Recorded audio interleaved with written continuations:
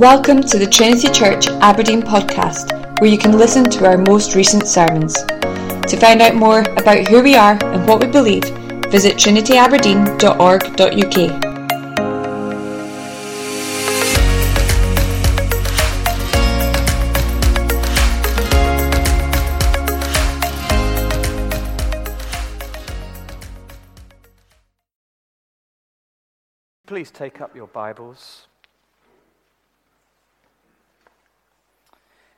and turn with me to Hebrews chapter 11. And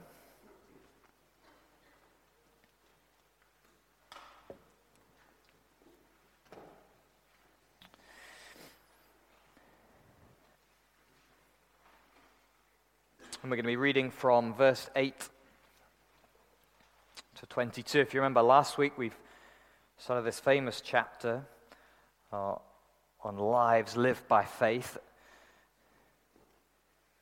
And now we come to verse 8, to Abraham. Let's listen to God's words to us.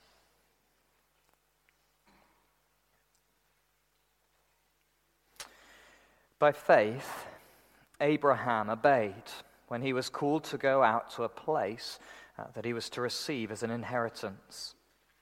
And he went out not knowing where he was going.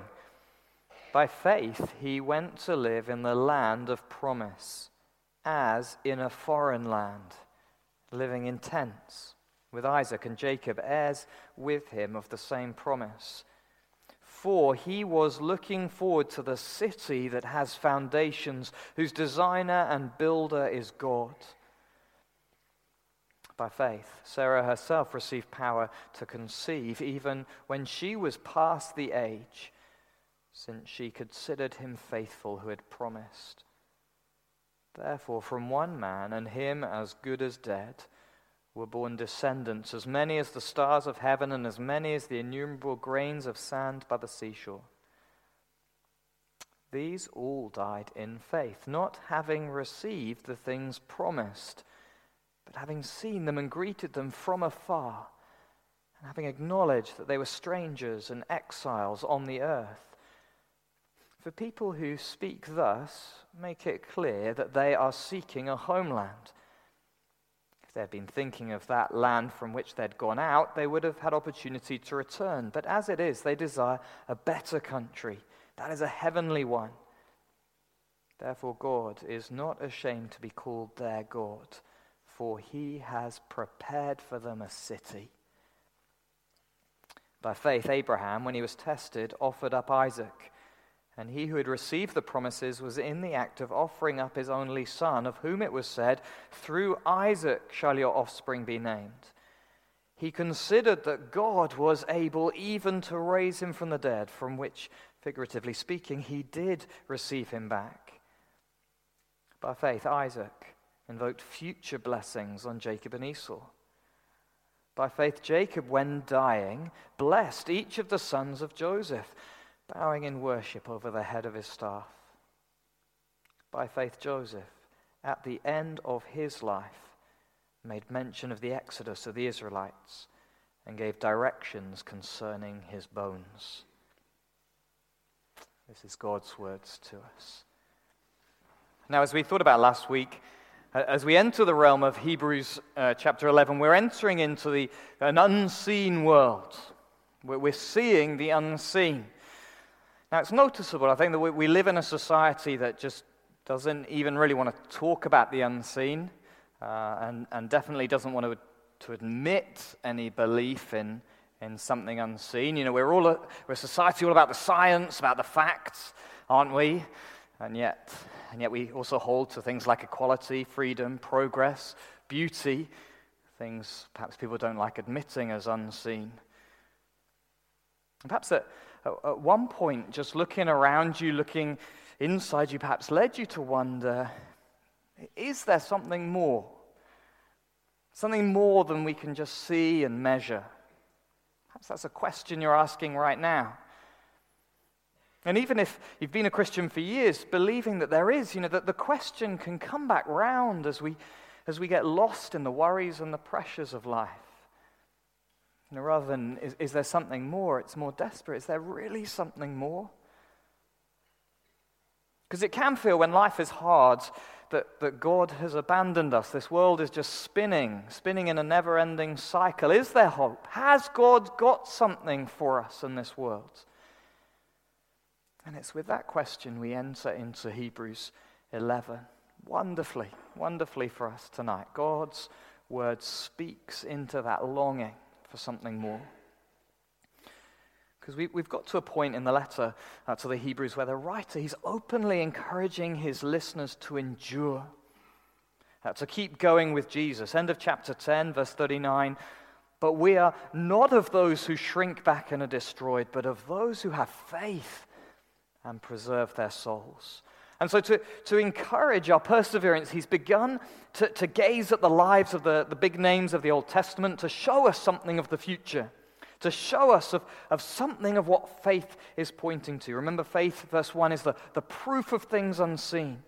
If you remember, last week we looked at Abel, Enoch, Noah, and tonight we're with Abraham, the father of God's people, and his wife, and the next couple of generations. And Abraham's faith points us to something wonderful about the gospel. Verse 10, for he, that's Abraham, was looking forward to the city that has foundations, whose designer and builder is God. Verse 16, but as it is, they desire a better country, that is a heavenly one. Therefore God is not ashamed to be called their God, for he has prepared for them a city. The faith and lives of these ancient men and women show us a deeply wonderful truth. They show us there is more. And it's not just some kind of mystical, wispy spiritual world, but it's a city. And it's not just random, it's a city God has prepared for them. If you're a Christian tonight, if you're following Jesus, may you know this. God has prepared a city for you. God has prepared a city for you. Right now, there is a place prepared for you in this wonderful city, a place that we cannot see, but a place where Jesus is. He's ascended somehow into this heavenly city. Now, the idea of a city, it suggests so much to us, doesn't it? It definitely suggests a place of people, active in life. We think of houses, we think of places of work, gathering, perhaps around food and music. And if it's built by God, then we need to see his righteous reign in it all. We need to see our own cities, rough spots like an abandoned warehouses and factories, barbed wire, graffiti, transformed into places of wonder, of hope, of joy. And in ancient times, if you think of a city, you think of places of refuge and safety and security, a place protected by walls with huge, strong gates. Why? Because it's a place where the king sits, God's king. And so it's a city of glory, majesty, of pomp and victory, a city where sin has been banished, where death has been conquered, a place of flourishing and peace. God has prepared a city for you. Place where Christ is. God hasn't abandoned us. There is hope. In the midst of perhaps the monotony or the struggles of daily living, God has prepared a city for you, for us. That's the beating heart of this passage. But once again, like last week, God shows us this through the life of a person. He shows us through what happens with Abraham, as Abraham lives by faith. Or perhaps even what didn't happen with Abraham. Verse 13, these all died in faith, not having received the thing promised. That there's something about Abraham not receiving that points us to more. Now in verse 8, the writer begins by telling us the story of Abraham. By faith, Abraham obeyed when he was called to go out to a place that he was to receive as an inheritance. And he went out, not knowing where he was going. By faith, he went to live in the land of promise, as in a foreign land, living in tents with Isaac and Jacob, heirs with him of the same promise. Now, it's a really short retelling of a big chunk of Genesis. Abraham, he moved from where he was living. That was a place called Ur. And he went miles all the way to the land of Canaan, hundreds of miles west. The land of promise, the writer calls it. But notice what happens when he gets there. Verse 9, he lives as in a foreign land, living in tents. God has promised him a land. He travels all the way there, and then he never quite makes it his home. He lives as in a foreign land. We see that again, verses 13 and 16. If you look down, while he's in the promised land of Canaan, verse 13, he acknowledged they were strangers and exiles on the earth. He's calling himself a stranger. So, verse 14, for people who speak thus, make it clear they are seeking a homeland. In other words, you don't call yourself a stranger if you're not trying to find somewhere to call a home. Now, if they were seeking a place on this earth, then this makes no sense. Because either they would call Canaan, so they moved to Canaan, they'd call that their home. It's the land of promise, they're there and God's given it to them. Or, as the writer says, they'd move back to Ur. They'd go to their homeland there. They could have returned. But what's strange is they don't do either. They stay in Canaan and they call themselves strangers.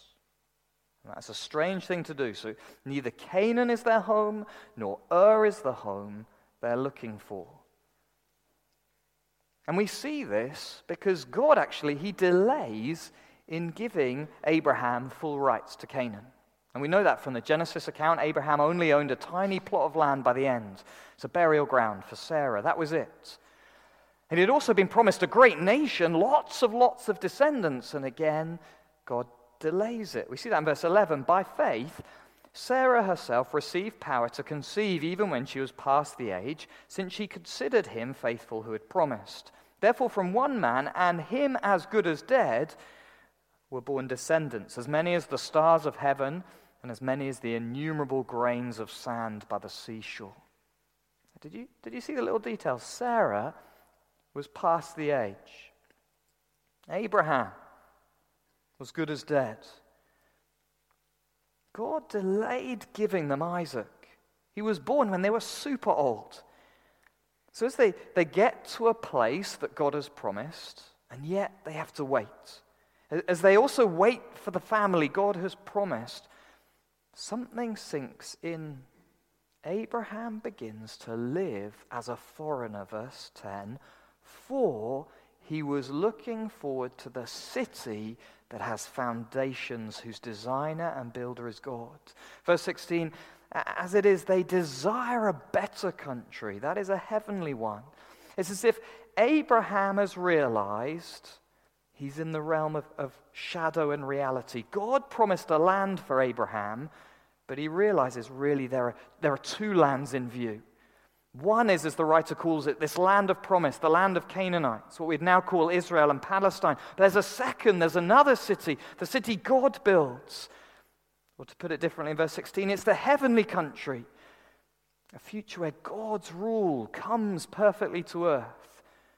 So Abraham, he moves to Canaan, and God just keeps back what he's promised. And Abraham begins to live by faith, waiting for somewhere else. Why? Because he's realized Canaan's just the shadow, and the heavenly is the better, the full, the final place of God's. Now this matters because it shows us God hasn't just left us to this world as it is.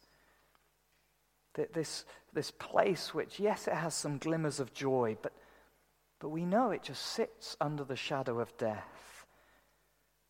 But instead, it points to a radical work of God that is to come.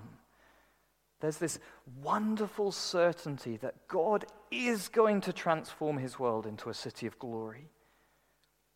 Now, some people recommend we just forget the idea of heaven, like that famous John Lennon song. Who just asks us to imagine it's just not there. Imagine there's no heaven. We should just like it and lump it, what we've got. Make the most of what we've got now. But that's not where the lives of Abraham and Sarah point us to. They were looking forward to the land of Canaan. They weren't looking forward to the land of Canaan, however great that was. They weren't resigned to just things carrying on. They were looking forward to the heavenly city. Just let their lives point us to. Just imagine Abraham and his family. They're in Canaan. They're nomads. They're people always on the move, never in one place long enough to settle. They're wandering with sheep and goats at their feet. Picture it.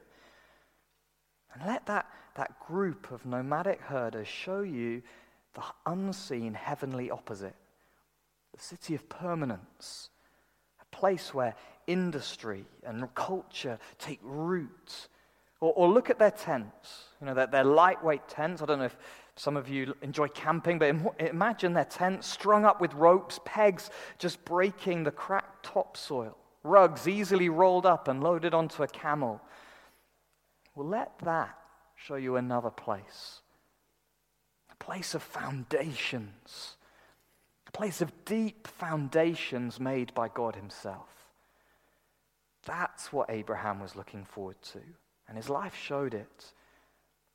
Abraham knew God's prepared a city for you.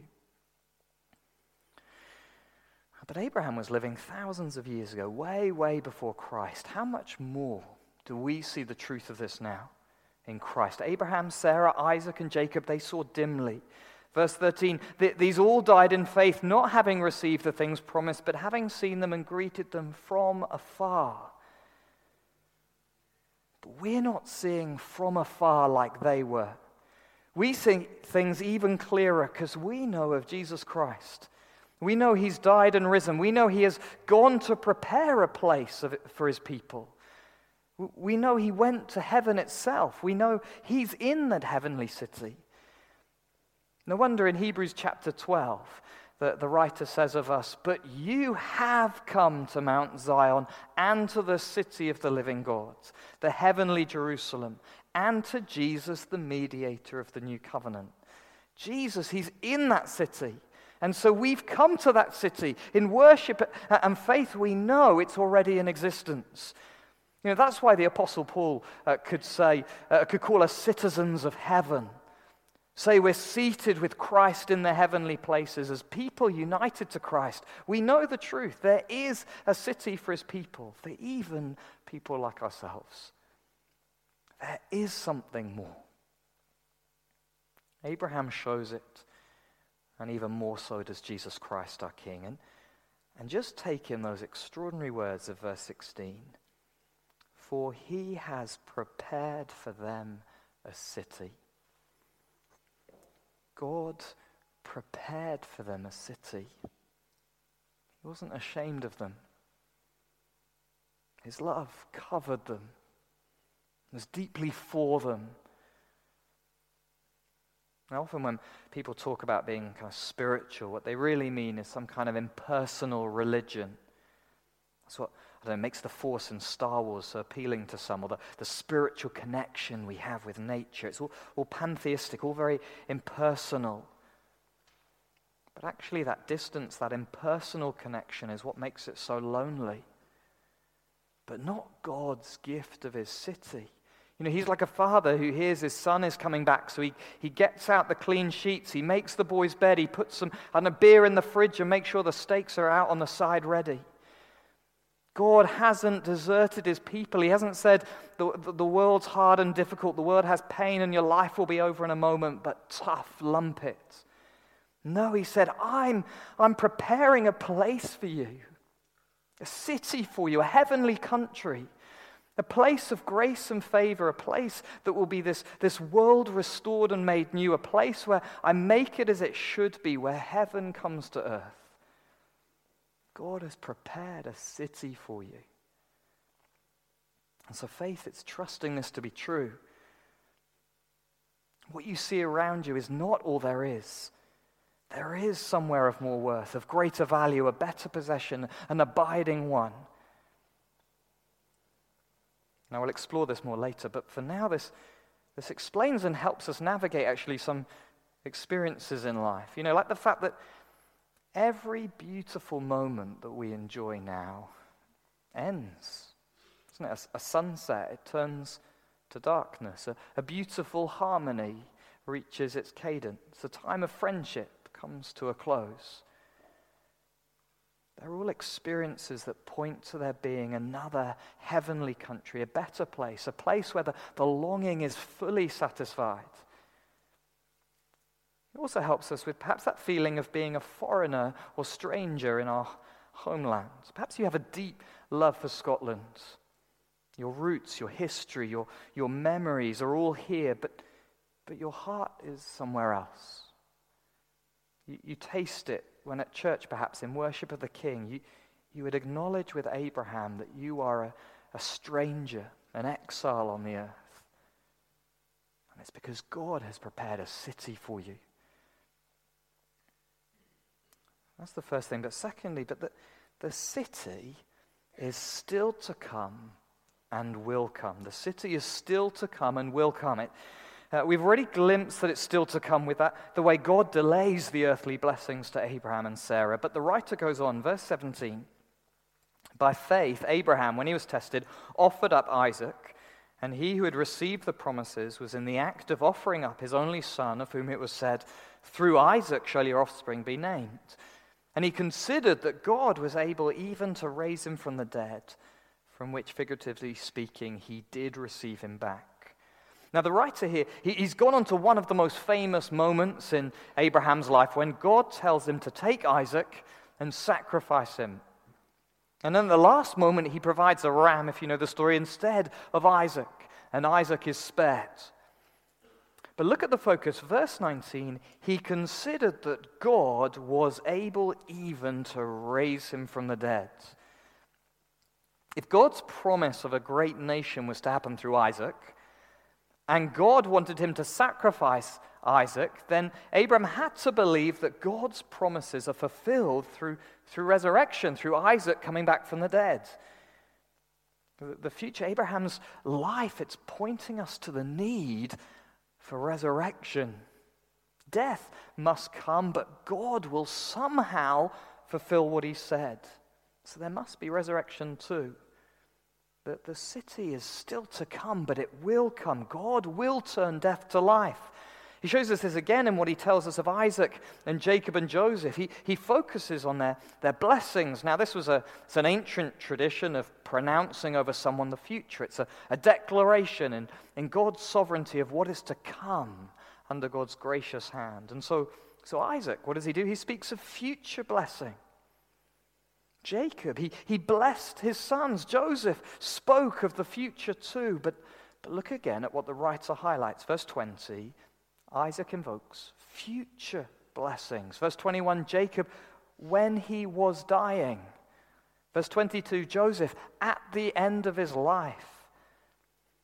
They had death staring them in the face. The end had come. But they still believed God was a God who would fulfill his promises. They believed death wasn't the end somehow. It wouldn't halt God's promise. It wouldn't nullify their inheritance.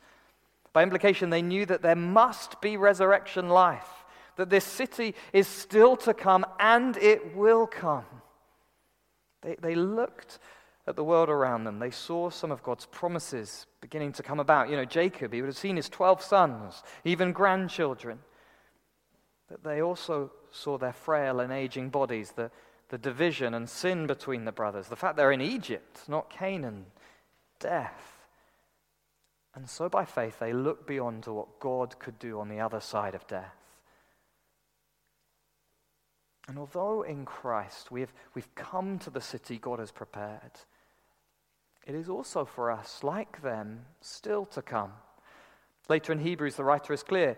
In chapter 13, verse 14, he says, For here we have no lasting city, but we seek the city that is to come. Death, it still stares us in the face. Probably we will all die before we see Jesus return. We might not. He might return sooner. But given we don't know when he'll come, it might be long after we've died. And certainly generation after generation of Christians have died before us. People who never saw Christ return in their lifetime, never saw the city come to earth. We live here in Aberdeen, still in this world of sin, with the city still to come. But unlike Abraham, Isaac, Jacob, Joseph, we have seen the power that can do this. Abraham had a figurative resurrection. We live the other side of a real one. Abraham saw Isaac saved from death. We have seen Jesus saved through death. There's the power. Jesus Christ is risen. His tomb is empty. And he's the firstfruits, the forerunner, the one through whom all things will be raised in resurrection. New creation power. The city is still to come, and it will do. Jesus rose from the dead. And so it's not some kind of ethereal, bodiless experience, a kind of floating of the soul. No, it's resurrection. It's real. It's concrete. A physical new creation. We'll have bodies. It's creation restored, heaven come to earth. The city is still to come, and it will come. And that's why we hold tightly to Jesus.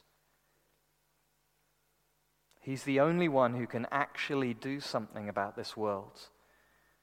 There is hope because he has risen. There is hope because God really can raise a world from death to life. That's what those men of old, Abraham, Isaac, and Jacob, what they saw dimly. Resurrection through Christ.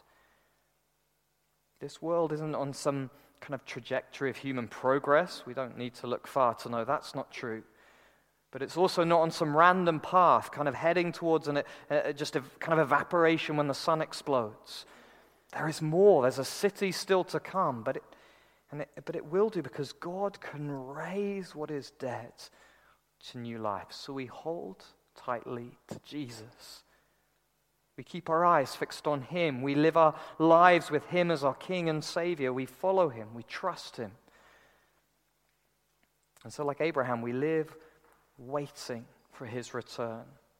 We live in the shadow of what's to come. Verse 10 says Abraham was looking forward. Now that word isn't just one of kind of excited anticipation, like I'm looking forward to my birthday. It's more meaning I'm looking ahead. I'm waiting expectantly. That's what this reality does to us, this city to come. It means we live lives of patient, expectant waiting. That's what living by faith looks like. Patient, expectant waiting. Now we've seen that means holding to Christ tightly. Perhaps you've heard someone say, though, they're so heavenly minded, they're actually no earthly goods. You know, people are so longing for heaven, they just can't do life very well. They're kind of useless in the normal day-to-day. Or perhaps you've heard them go further. If people weren't so set on heaven, then they'd do more to make the present better.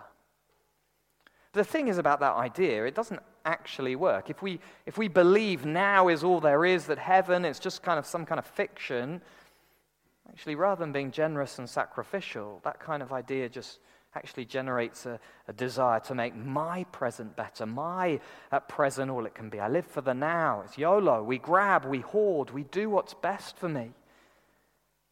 And perhaps there are some people who do live lives for others, but I think we'd have to admit that's despite what they believe, not because of it. No, instead, patient, expecting, waiting for God's future city to come. That actually allows us to live rightly in the world.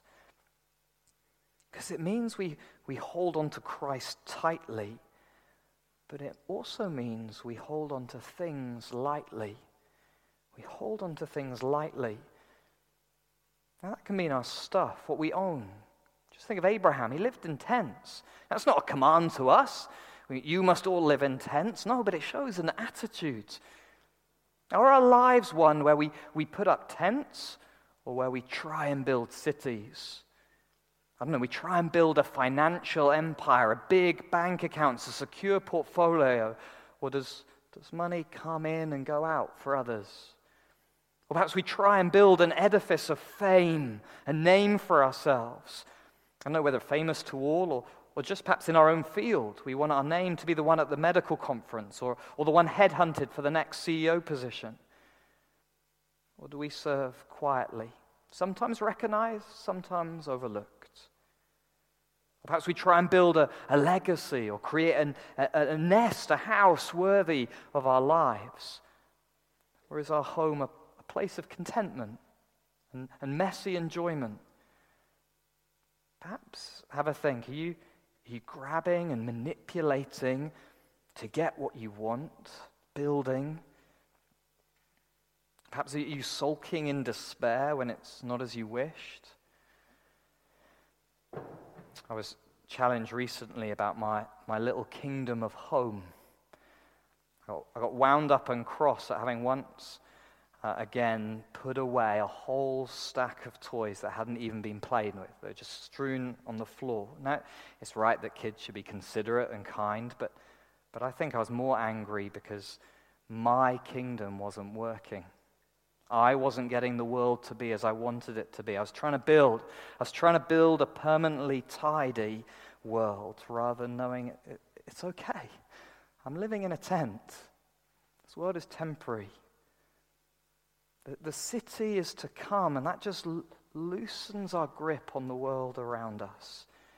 It slows down my rush to get. I can give rather than grab. I can be rather than become. One commentator puts it like this: creation is there to be enjoyed and lingered over, not plundered for my gain or manipulated for my fame. When we know that this world is good and a gift from God, but it isn't everything, it isn't the city to come, it means we can begin to enjoy the small things and be generous with all things. We become an earthly good because we're so heavenly minded. We hold things lightly. This is not only true about what we own, it's also true of ourselves, of perhaps our capacity in life. Some of us might be struggling with our body that doesn't do what we hoped it would do. We look around and see people who are fit and healthy. We look at ours and see things that just don't. Our diaries are full of rest time and hospital appointments. But there's a city to come. There's a resurrection life, and so in the midst of pain and the difficulties, and they are real, but in holding on to Christ and the future tightly, we can somehow hold on to our struggles a little more lightly. Somehow we can enjoy the moments God has given us, moments to serve Him. We can trust Him knowing we're in tents waiting for His building. We can patiently, expectantly wait. So like Abraham, by faith, we live in tents because we're looking forward to the city that is to come, and it will come. There is more. God hasn't left this world. In Christ, through His resurrection power, He will bring it about, and by faith, may we be people waiting, living lives for God's glory. Amen.